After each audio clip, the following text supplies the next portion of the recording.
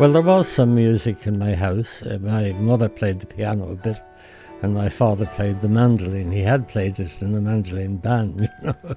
So there was a certain amount of that, and I did learn to play the mandolin from my father. Well, I started at nine years of age to learn the piano, and that drifted on for a while, just learning the usual basic rudiments. And then when I was about 13, I sort of thought to myself, well, maybe I could try my hand at writing some pieces. And I did then, and I wrote some pieces, but they were really very much student efforts.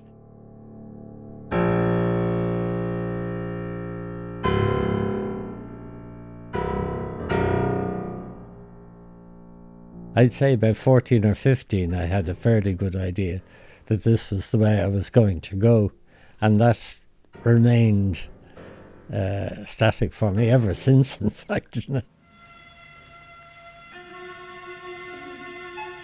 I lived in Germany for 2 years on a travelling studentship from UCD, and that was from 1957 to 59.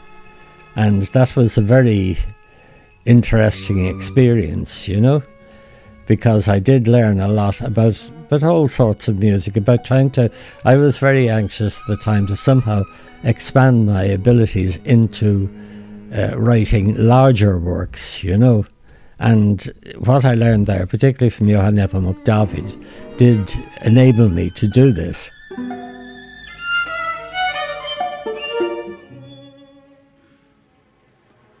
The change really came after the period I was living in Germany, but when I started to Macaulay Fellowship, I started travelling backwards and forwards to Germany, and in particular doing everything I could to find out about the avant-garde music that was being written at the time, which I did by attending performances and listening to lectures in Darmstadt in particular. For 3 years running, I went to Darmstadt to the summer courses there, and I found that very, very helpful, and eventually it turned my whole music in that direction, you know. And I was working with various sorts of things, but mostly with directly, you might say, avant-garde music, and that was very different, and of course it put me in a very different category as far as Ireland was concerned.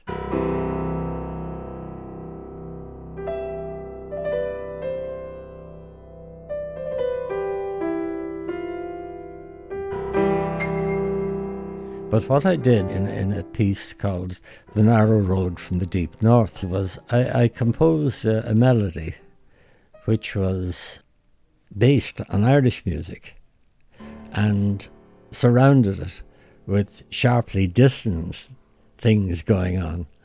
And that was the sort of the key point at which I unlocked myself to an extent out of the avant-garde of that time.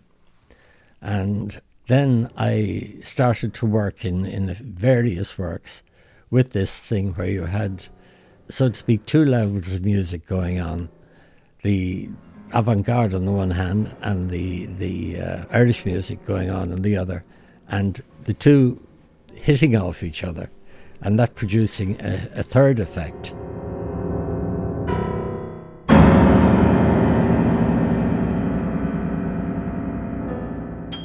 I've often found that after about every 10 years my music would take a different turn, and it's usually because I'd have discovered some other way.